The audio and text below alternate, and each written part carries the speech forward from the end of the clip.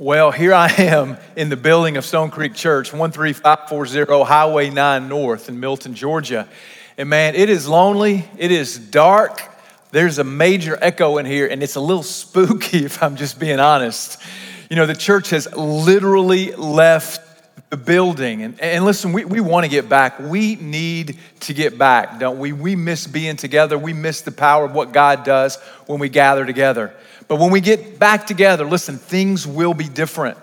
We will be changed. There's some things that we can't control that will be different, but there are some things that we can control that will be different. And listen, you will be different, but you can be better. And listen, we can be better. The title of my message today is More Than Just 1 Hour of Your Week. More than just 1 hour of your week. Let's pray together.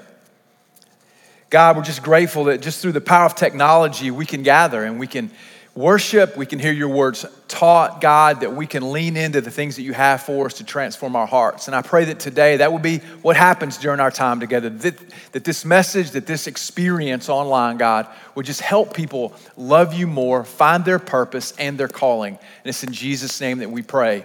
Amen. You know, do you remember what it was like to sit in this chair? I know you miss sitting in this chair, right? I mean, even though it may be a little dated in color and it's got some wax stains on it from one too many Christmas Eve candlelight services, you miss sitting in this chair. I miss you being in this chair. Like, I miss you laughing with me and at me. I miss you saying amen. I miss seeing your face. I miss you nodding in agreement or nodding off to sleep when I bore you to death. Like, I miss you being here. There's something about being together that is energizing. And I know many of you have never sat in a chair in this particular auditorium, but this chair is really symbolic of wherever it is that you watch church. You remember what it was like to come here and sit in this chair? Man, you come into the parking lot and you see a friendly face who's gonna wave to you and tell you good morning, and you make your way up onto the patio, and up on the patio there'd be somebody to greet you, and you maybe see some familiar faces and just felt some energy and just felt like you belonged. And then if you had kids, you go and check them in, and then you'd be a little rushed, but not too rushed, not to stop and get that cup of coffee. And then you'd walk into this auditorium and you would sit in this chair, and then it would start. And what is it? What is it exactly that would start? The show would start, right? If we're honest, the show would start. If we're honest, it's part show. It's not that that's bad. It's just that we have lights and there's cameras and there's production and there's sound and there's presentations. There's something about it that feels a little bit like a show. And the problem with us looking at it like a show is what we expect is to be entertained. And then we evaluate.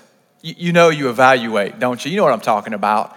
I hope my favorite worship leader is leading today, and I hope he sings my favorite song. I hope she is in my favorite outfit. I hope this, I hope that. And then he gets to the sermon. It's like, I wonder if I believe that. I hope he's going to be funny. Oh, that was hilarious. Oh, can't believe he just said that. That was inappropriate. There's all these things that we begin to evaluate. And what happens is it turns into just this 1 hour a week entertainment show. Is that really the way it's supposed to be?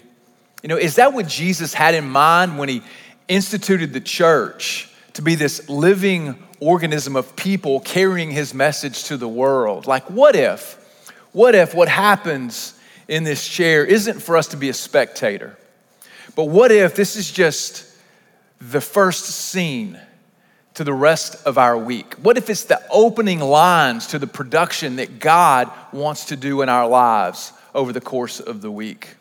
What if rather than coming with this sense of evaluation, we showed up with a sense of expectation that God would do something in our hearts, that God would do something in our lives that would launch us into the rest of the mission that he had for us. I think everybody wants more out of life. I know that I do. And I think we all sense that something is missing. But what if this 1 hour a week could be the setup for us to live lives with more boldness, to be able to walk with more confidence, and to be able to step into the calling that God has for our lives? The church has left the building and we can't come back different, but we can come back better. Hey, grab your Bibles. We're going to be in a book called 2 Timothy. Would love for you to grab and turn there with me. You know, 2 Timothy is actually a letter that was written by this guy named Paul. Paul is a very substantial figure in the New Testament, probably next to Jesus, maybe the second most substantial and important figure. And Paul started this church, and he left Timothy to be the pastor. And Timothy's coming under some criticism. He's coming under some confrontation. Timothy seems to be struggling with some doubt. And Paul writes to him to talk to him about how much he should step into all that God has done in his life, that he shouldn't hold back, that he should step up. And I believe this is the call for the church during the COVID-19 crisis. As we look in 2 Timothy chapter 1, I'm going to start reading in verse 8.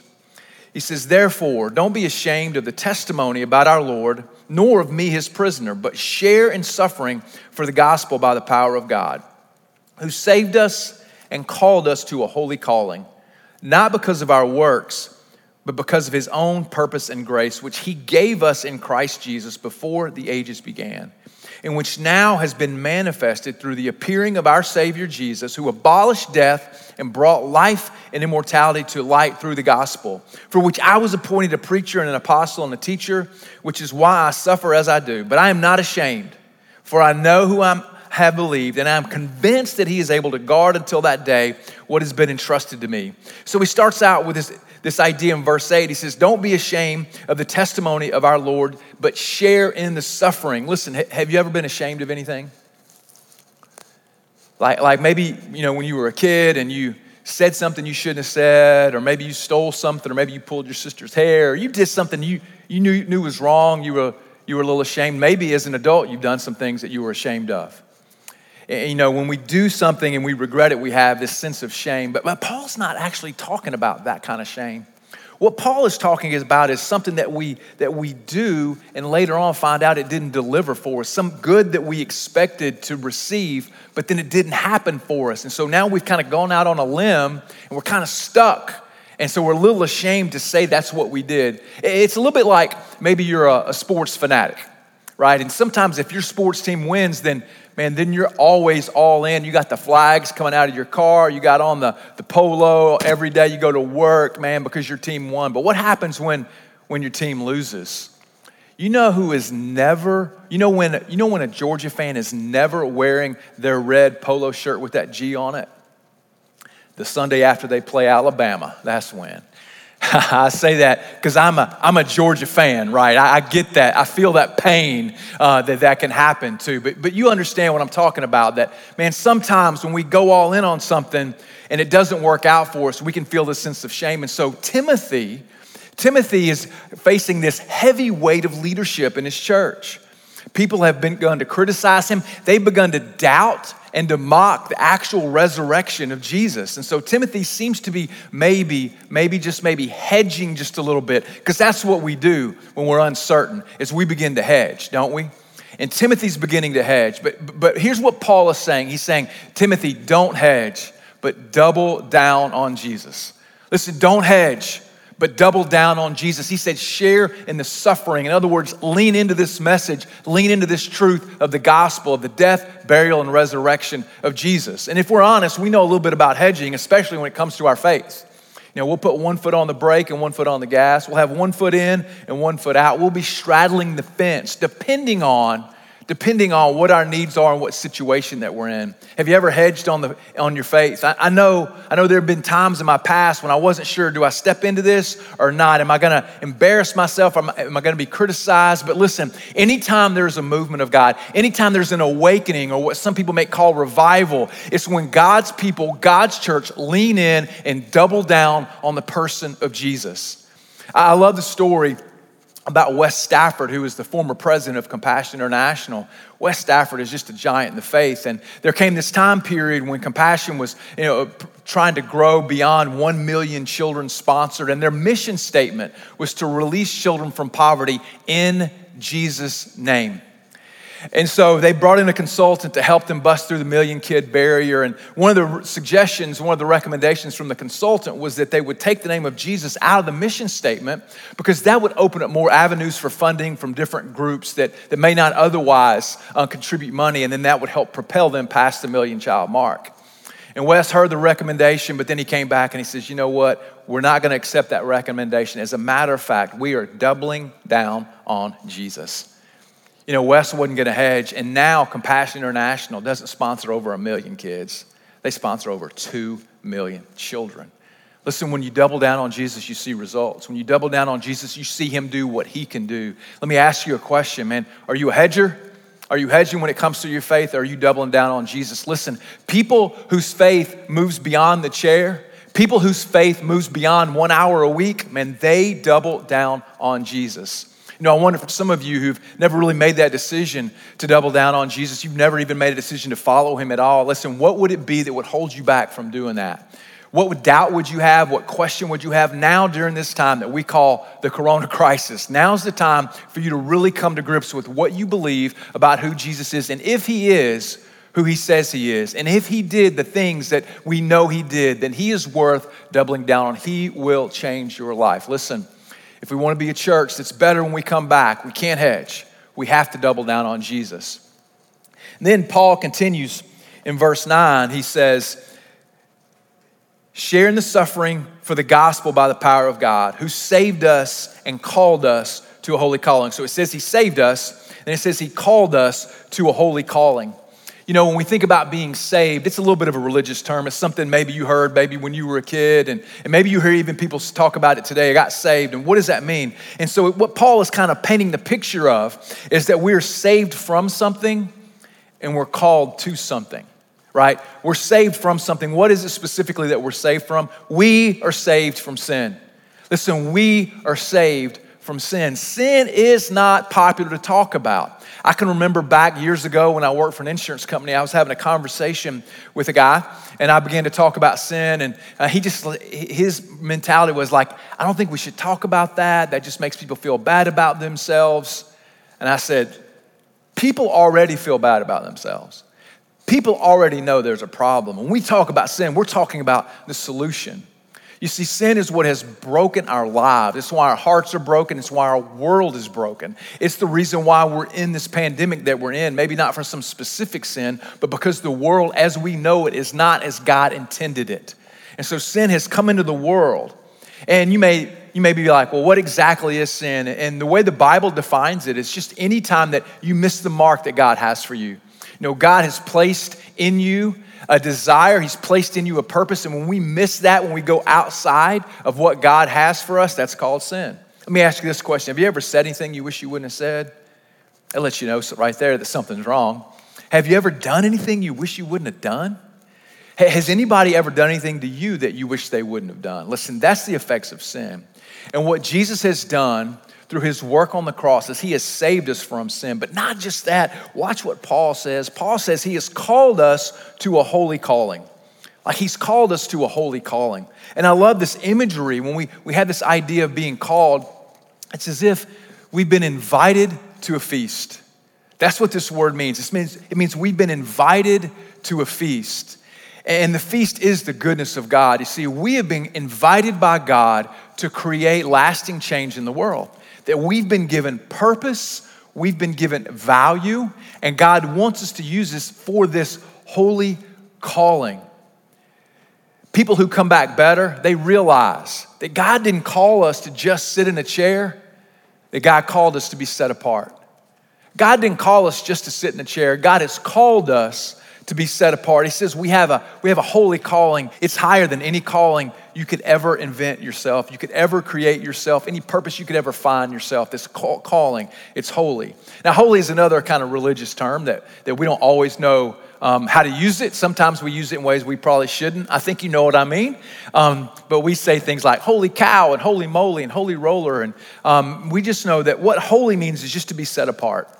It just means that we are set apart. We're not called to just sit in a chair. We're called to be set apart. I want you to think about something in your house that you value right now. You know, for me, one of the most important things I have, even as an adult, is my baby blanket. I have a baby blanket from when I was a small kid that my aunt actually made for me. And I've kept it all these years. And I have it set apart in a special place so that when my wife wants to go to Goodwill, she won't take it there. but because it's valuable to me. And listen, God has set us apart because we are valuable to him with a holy calling. And sometimes when we think set apart, we think about do's and don'ts. We think about the things that we're not supposed to do and the things that we should do to be a good Christian. And every group of Christians throughout history has had this list of do's and don'ts that kind of characterize them. There's this funny joke that goes like that, there's 3 religious truths. Jewish people don't recognize Jesus as the Messiah. Protestants don't recognize that the Pope is the head of the church. And Baptists don't recognize each other at the liquor store. And when you have 4 Episcopalians together, you always have a 5th. And I think you get kind of what that means, right? It means that, every religious group has their set of behaviors that kind of identify them.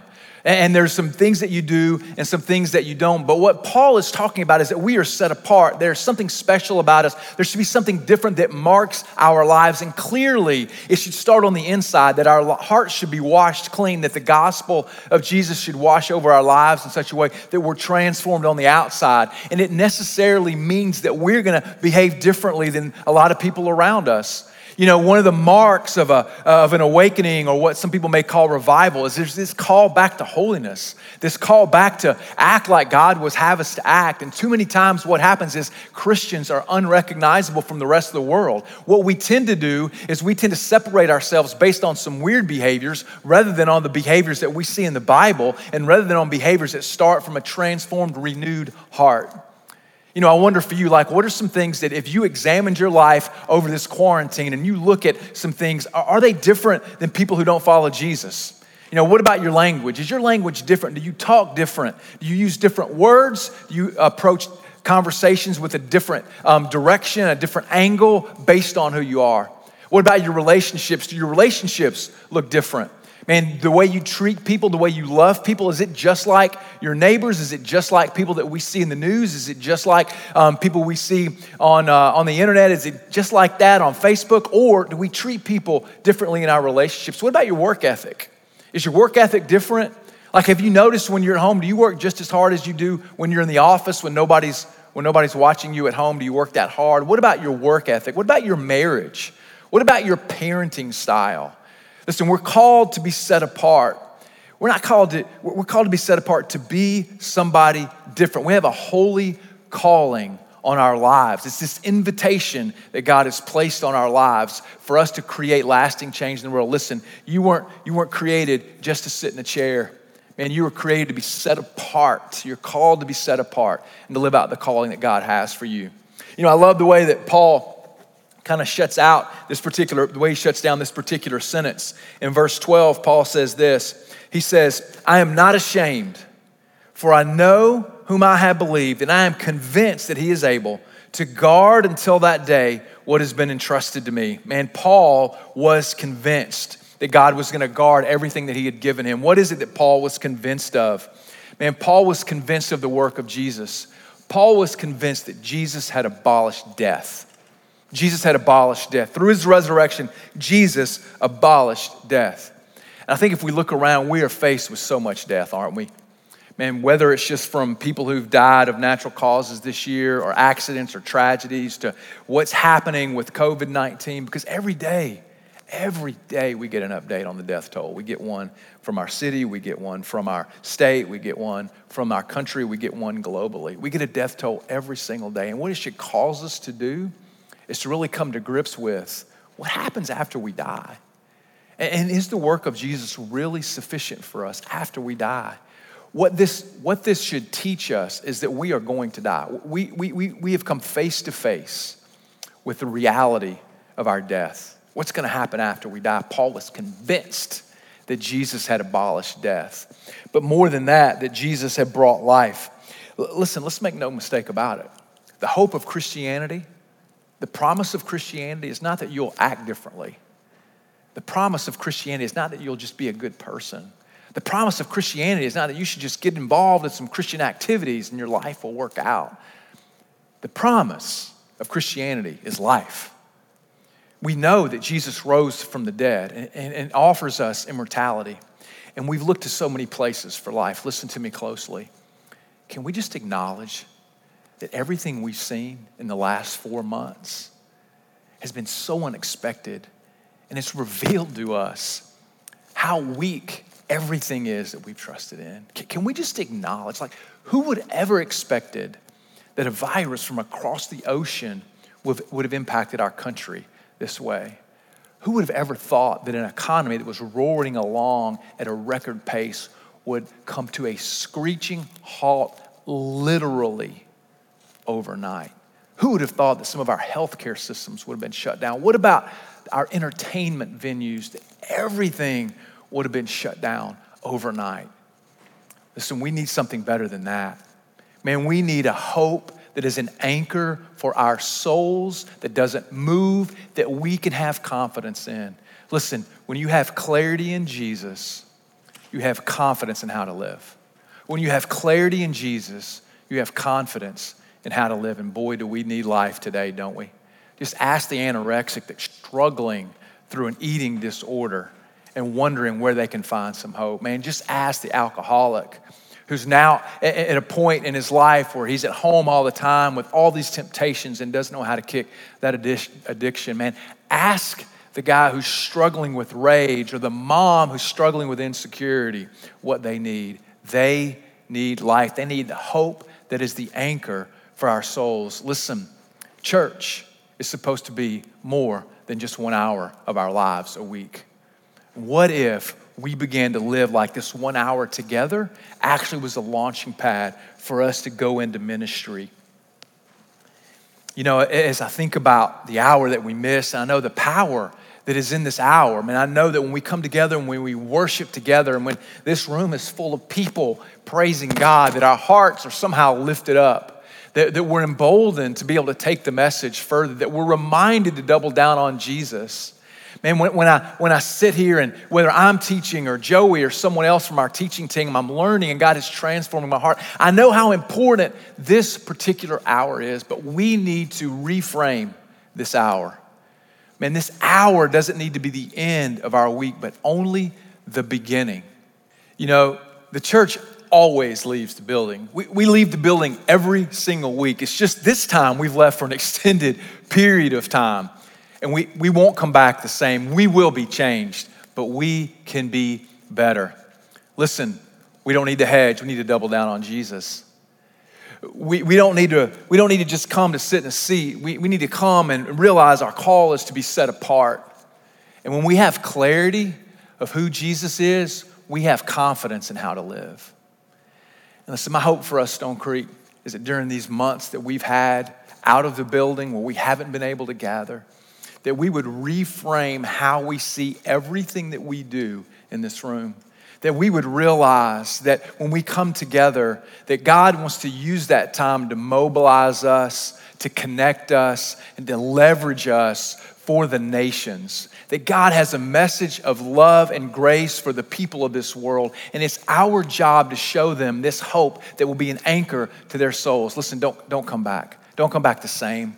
Come back different and come back better. Let's pray together. God, we're just grateful for technology and the way that we can learn, we can worship, we can be challenged and inspired even when we're not in the building. And God, I pray that when we come back, God, that we would just continue to understand that your call is for us to always leave the building, that your call is for us to always gather so we can go, so we can make a difference. God, that there's people that you want us to reach, that there's people who need the message of the grace of Jesus and the anchor of their souls. And so God, we be a people that was so captured with the vision of Jesus that we couldn't stop short.